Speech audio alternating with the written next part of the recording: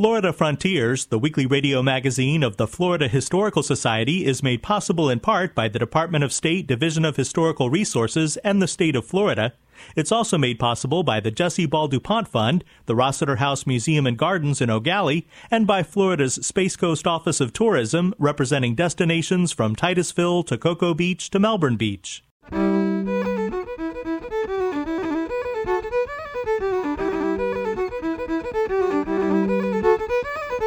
This is Florida Frontiers, the weekly radio magazine of the Florida Historical Society, on the web at myfloridahistory.org.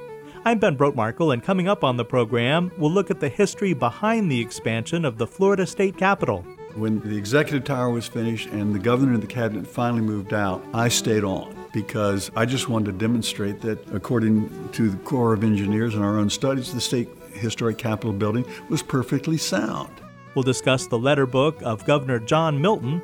The letter book really is an incredible glimpse into the workings of the governor's office during the bloodiest conflict in U.S. history, at least on U.S. soil.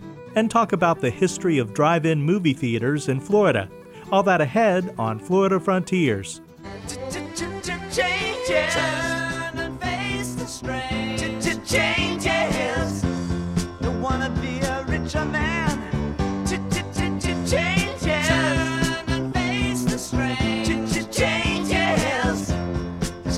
To be a different man. Time may change me, but I can't trace time.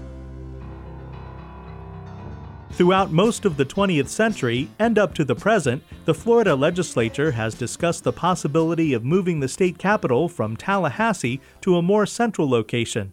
In 1967, serious consideration was given to moving the state capital to Orlando. This inspired opponents of the move to spearhead construction of an expansive new Capitol complex in Tallahassee.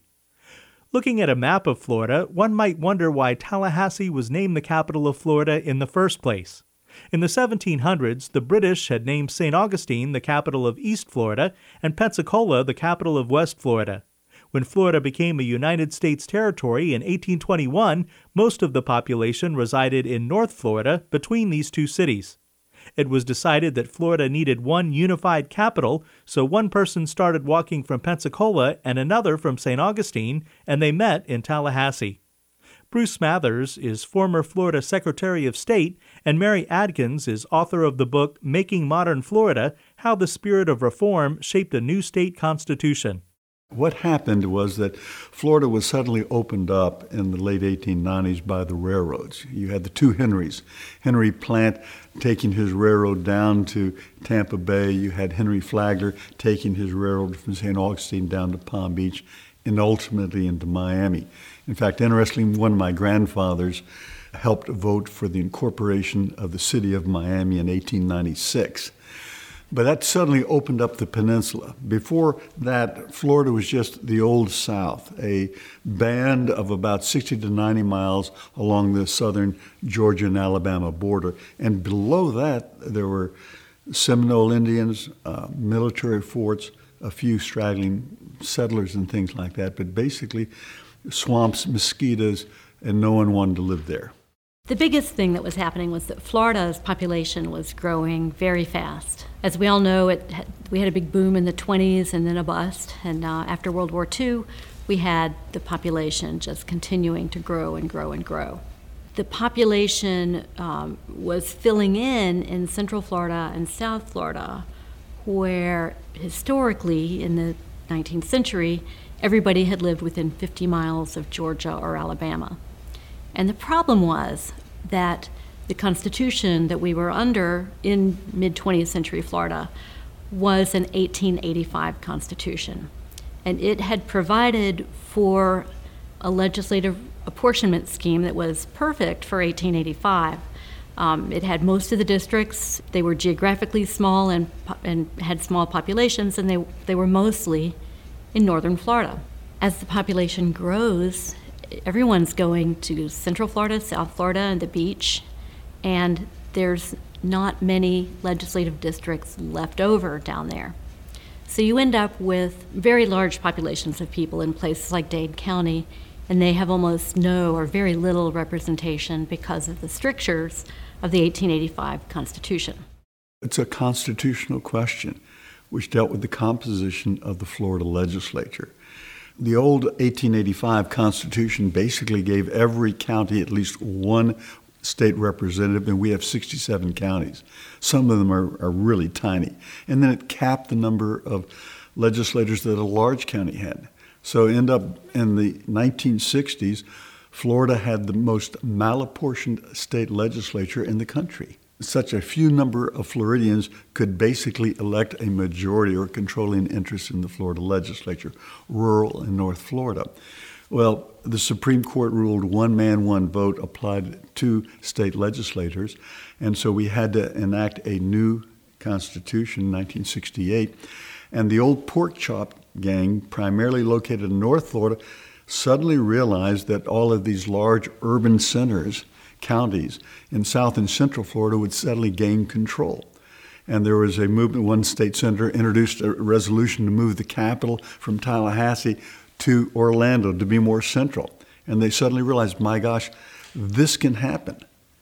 So suddenly it became a mad rush by the northern pork chop and rural senators and legislators to build a brand new Capitol building for Florida, because they felt that once the concrete and steel was in the ground, no one would ever move it from North Florida and Tallahassee.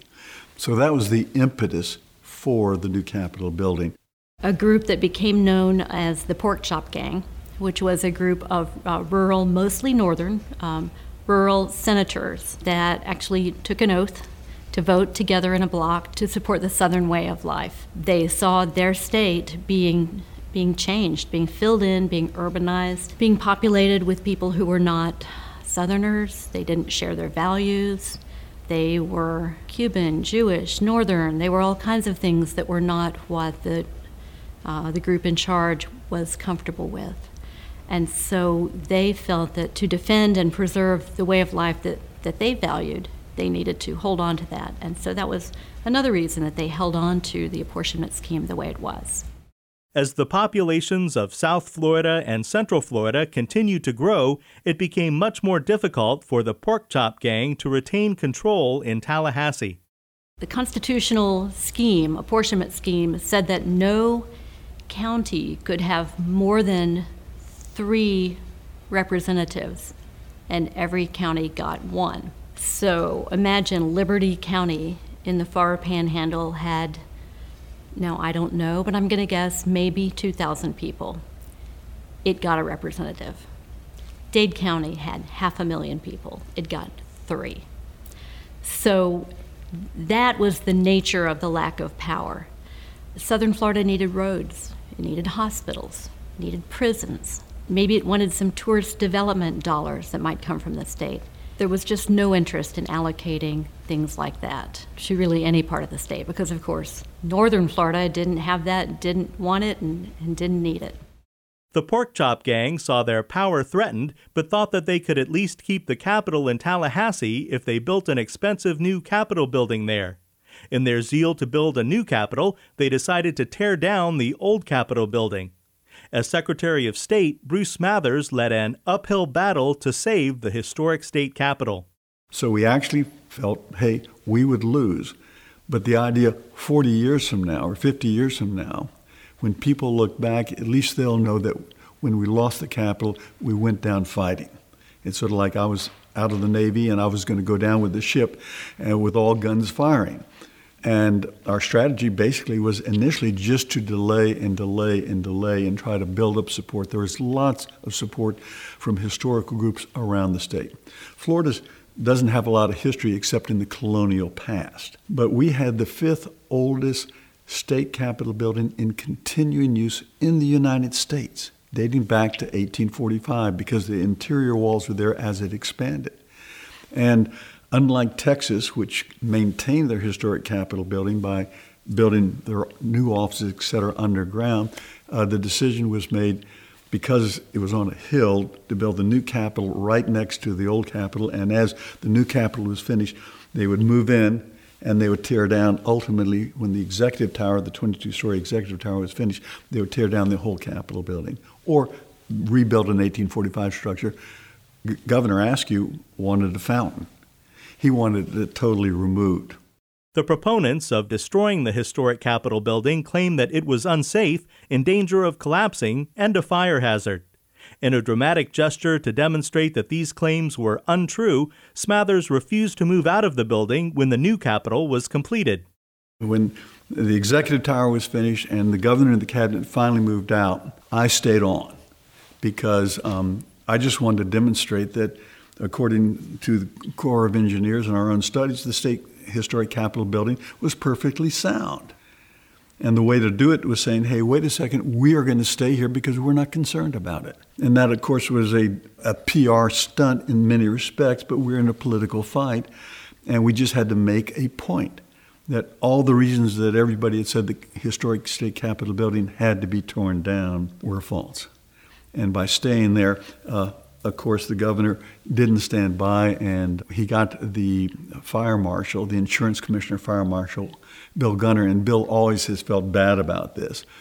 But in fact, with so few people in the historic Capitol building, if a fire had broken out in another part of the building, it could have spread, and then before anybody knew anything about it, because there were not the necessary fire alarms and things like that, which could have been provided, but the governor wasn't going to do that. And so he finally said, yes, if you stay there as you are now, that would create a threat to your employees. And with that, we had to move into the new Capitol building. But the point had been made. And by that time, even Don Tucker, the Speaker of the House, was told by his colleagues, hey, you can't tear it down. And the 1902 Capitol building, which is a magnificent structure, a beautiful structure, they agreed that our proposal was what needed to be done. And so we were surprisingly successful, even though when we first started off, we didn't think we had a chance. The Florida Historic Capitol building has been restored to its 1902 appearance.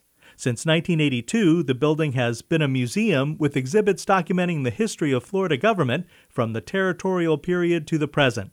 Items on display at the Florida Historic Capitol Museum include a pair of shoes worn by Governor Lawton Chiles as he literally walked the entire length of Florida during his 1970 campaign for the U.S. Senate, the roll-top desk of William Sherman Jennings, who was governor of Florida from 1901 to 1905, a Spanish colonial church bell from 1758 donated by the Florida Historical Society, and an infamous butterfly ballot from the controversial 2000 U.S. presidential election.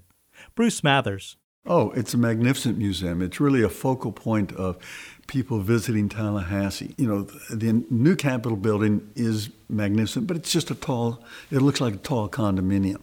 And there are beautiful interior parts of it, the legislative chambers. But they say they enjoy going and seeing the historic Capitol. And what the legislature has done, they've taken over, they've done a great job, they've restored it. A few minor things had to be done, but we've created a wonderful museum, and you can learn about the legislature, the executive, and even the Supreme Court. Students come in and use the facilities for debate societies. They will bring student classes from all over North Florida and bring them in and have them participate as legislators. But it's a real living historical museum. Visitors to the Florida Historic Capitol Museum can see the rooms where each branch of Florida government functioned. Mary Adkins, author of the book Making Modern Florida, How the Spirit of Reform Shaped a New State Constitution, imagines the new Constitution being debated in the Senate chamber. Oh, yes, I really do. I went there and stood in the Senate chamber and said, Chesterfield Smith would have been right up there. Here's the well where people would go if they wanted to talk about something or put forth an amendment. Here's where the court reporter would be. It was really neat to see it. And I was able to add some of the details to my book, too. So the 1978 Constitution Revision Commission, actually, the new Capitol was finished while they were meeting. So they met partly in one and partly in the other. We spoke with former Florida Secretary of State Bruce Smathers and Mary Adkins, author of the book Making Modern Florida. Our changes are taking the pace I'm going through. Changes and face the strain. Changes. Ooh, look out, you rock and rollers. Changes and face the strain. Changes. Pretty soon now you're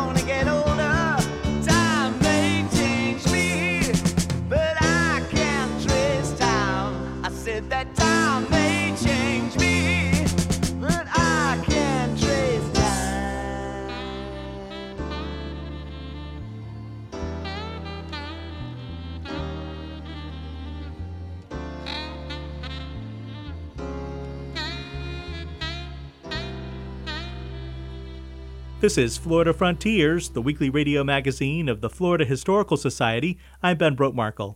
Visit us anytime on the web at myfloridahistory.org to listen to archived editions of this program, watch episodes of our television series Florida Frontiers, subscribe to our journal, the Florida Historical Quarterly, and much more. That's myfloridahistory.org.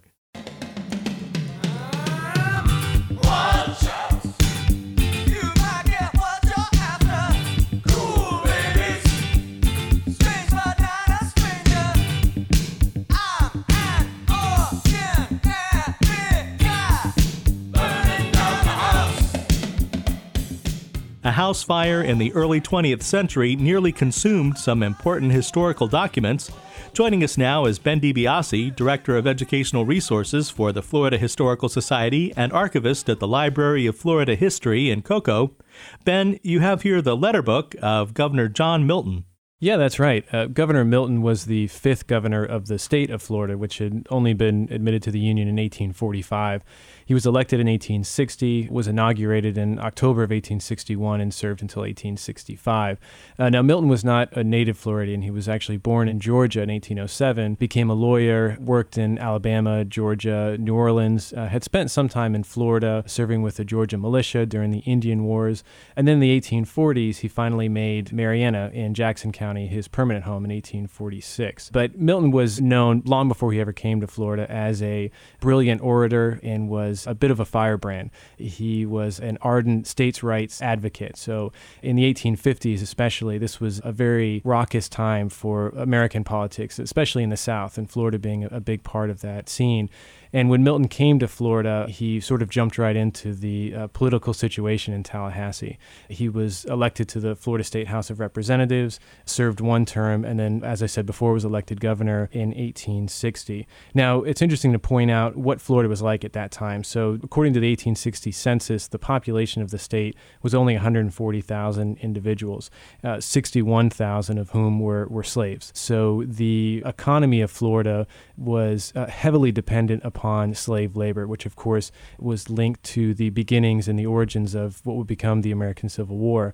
And Governor Milton was a slave owner himself. He had a large plantation known as Sylvania outside of Marianna. He had close to 50 slaves. So he certainly believed in slavery as a means for the preservation of what he felt were the rights of the southern states and the rights specifically of the state of Florida at that time. Now, these documents are from Milton's time as governor of Florida. What sort of things are we looking at here? Well, we have in the possession of the Florida Historical Society Library a really incredible collection of documents known as the Governor's Letter Book. Now, a letter book is a compilation of transcripts of letters that were both sent and received from the governor's office during his term. So we have the first half of the book. It dates from his inauguration in October of 1861 till about mid to late 1863. The second half of the journal is actually in the possession of the State Library and Archives in Tallahassee. Now, we're actually looking at the original transcripts, and you'll notice the pages are somewhat fragile. That's because they were involved in a fire in the mid-teens. Governor Milton's grandson, William Milton, who served as a U.S. Senator in the early part of the 20th century, was in possession of this letter book. His home unfortunately caught on fire sometime around 1915, 1916, and these letters were inside of a tin box. And luckily, he was able to get them out before the flames engulfed the entire building, but we lost a lot of original letters that were part of the Milton collection. So the letter book really is an incredible glimpse into the workings of the governor's office during the bloodiest conflict in U.S. history, at least on U.S. soil, of which, as I mentioned before, Florida was a very big part of. So the nature of the letters are fairly interesting, too. So keep in mind that Florida was the third state to secede from the Union in 1861. In fact, Florida had already seceded before Governor Milton had even taken office. And a lot of these letters deal with the logistics of maintaining a war within the South. Now, Florida contributed approximately 15,000 soldiers to the Confederate cause, and that was through volunteers and also through conscription. Now, that was per capita more than any other southern state. Many of these young men, of course, never came back to the state of Florida, and it had a disastrous effect on the economy of the state, and we can see that through a number of letters. Here we're looking at a letter from mid-1863, and it says here, quote, "We, the undersigned citizens of Polk County," unquote. And it goes on to explain the nature of what's happening in Polk County in 1863. This is halfway through the war. supplies are extremely limited because the state of Florida is sending all of its cattle and salt and other agricultural products to the armies in the field. So here you have these families and people who are trying to survive, and many of whom were subsistence farmers trying to survive, who were struggling quite a bit. And this letter, here we have 50 citizens of Polk County who signed the letter, and they're asking the governor, please, to allow them to not be conscripted into Confederate service, because in 1860 there were 175 eligible voters, and of those 175 eligible voters, there were less than 50 who were in the entire county by 1863. The rest were either employed by the Confederacy somewhere else, or they had been killed in battle. So on the home front, Milton was dealing with a lot of serious domestic issues. And the Confederate government at the time wasn't providing them with very many resources. There were no rail lines coming into Florida or connecting to the southern states. So the governor was constantly pleading with Jefferson Davis, the president of the Confederate States of America, for supplies, for military assistance. All the while, the Union forces are controlling most of the major port towns in Florida. Armies are making forays into the interior, and the state of Florida and the citizens of Florida were suffering quite a bit. Well, tell us what happened to Governor Milton after the Civil War. Well, I mentioned that he served until 1865. Of course, the war ended in April of 1865, and Governor Milton did not see the end of the war. He was found with a gunshot wound to his head in his home in Mariana. Now, no one can prove for certain. It's believed to have been suicide, and most of that comes from the fact that one of the last speeches he gave to the state legislature, he's quoted as saying that he would prefer death to reunion. And again, being the strong Southern man, he went down with the ship, so to speak, and again, never saw Florida's reunion that came a few years later. Okay, well, thanks, Ben. Sure, thank you. Ben DiBiase is Director of Educational Resources for the Florida Historical Society and archivist at the Library of Florida History in Cocoa.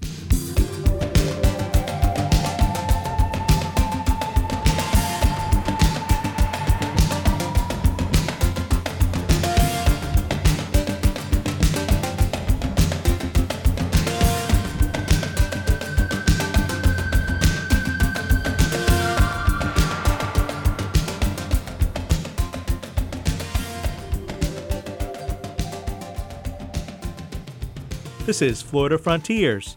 Drive-in theaters are pretty rare these days, although they were very popular in the mid-20th century. Holly Baker, a graduate student in the public history program at the University of Central Florida, has more. I particularly love movies, especially science fiction, and I remember seeing The Thing from Another World in 1951 here in Orlando, and it really scared the pants off of me. That was Irv Lipscomb, lifelong resident of Winter Garden, Florida, and movie theater history enthusiast. He recently wrote a book titled Flickers, Fires, and Dreams, The Story of Winter Garden's Theaters. Irv Lipscomb sat down with me to talk about the history of drive-in movie theaters in Florida. Even though drive-ins were introduced in 1933, watching movies on large screens from the comfort of one's automobile did not become popular until after World War II. Drive-ins reached their height of popularity in the 1950s and 1960s as American car culture emerged. With the introduction of new highway systems and increased leisure time, Americans spent more time in their cars than ever before. Irv Lipscomb has more about drive-ins during that time. At its height, there were approximately 4,000 drive-ins operating, but some people labeled them as immoral because there was quite a bit of privacy in your own car, and because of that, they got the nickname that they were passion pits. Parents liked them, though, because they could take their kids with them and not have to hire a sitter. They never charged for the kids. The kids 12 and under were always free, so that was a big drawing point also. Like many Americans of his generation, Irv Lipscomb spent a lot of time at the drive-in. I asked him if he had any memories of going to the drive-in as a child. Oh, yes. We went to the drive-in a lot. There were 5 children in my family, and we would pop a huge bag of popcorn before going because my family, wasn't that financially solvent, and with 5 kids and everything, it would be expensive to buy all that stuff at the drive-in. So we brought our own. We'd bring blankets, and the older 3 of us would get down on the blankets and enjoy the movie. Before the show started, there was usually a playground up toward the front of the screen, and we would go there for swings and sliding boards and all that. My 2 younger sisters wore pajamas when they went to the drive-in because they would always go to sleep anyway, so that worked for them. With the year-round pleasant weather, Florida was an ideal state for drive-in theaters.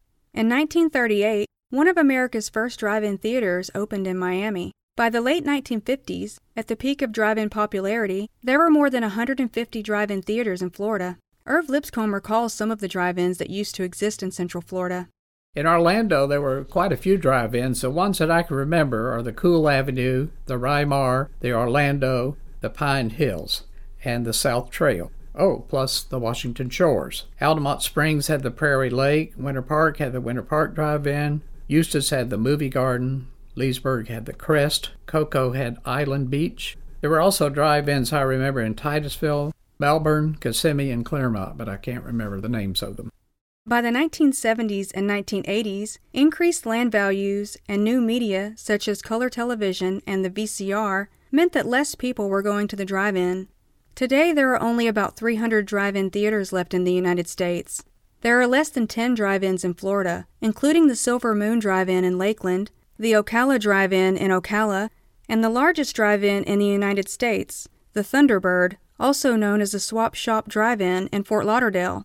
While drive-in theater going will likely never be as popular as it was in the 1950s and 1960s, friends and families in Florida still go to the drive-in. I mourn the passing of what we used to have. Orlando used to have 5 theaters downtown. But my dad always told me you could always depend on change as the years go by, and it certainly has proved to be true in theater history. For Florida Frontiers, I am Holly Baker, a graduate student in the Public History program at the University of Central Florida. You've been listening to Florida Frontiers, the weekly radio magazine of the Florida Historical Society. Please join us right here again next week. Until then, you can visit us anytime online at myfloridahistory.org and join the conversation on Facebook at Florida Historical Society. Production assistance for Florida Frontiers comes from Robert Casanello, Holly Baker, and Ben DiBiase. The program is edited by John White. Have a great week. I'm Ben Brotmarkle.